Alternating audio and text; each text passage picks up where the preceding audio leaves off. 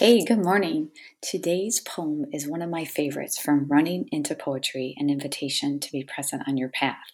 If you haven't grabbed your copy yet, you can click on the links below or head over to my platform on Substack and you can check it out there. I would love to know if you have purchased the book, what poem is your favorite? Today I'm going to read Winds. It's on page 79. Look for the small wins, I tell myself each day.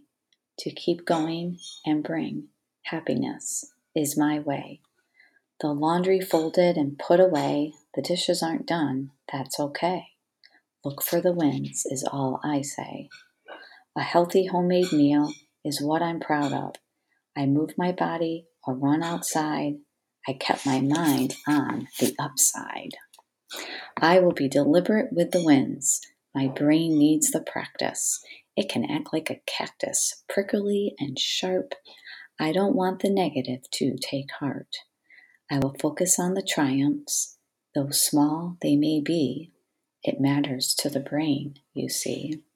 Stay optimistic. Keep cheering yourself on. Look for the wins. You got this. Press on.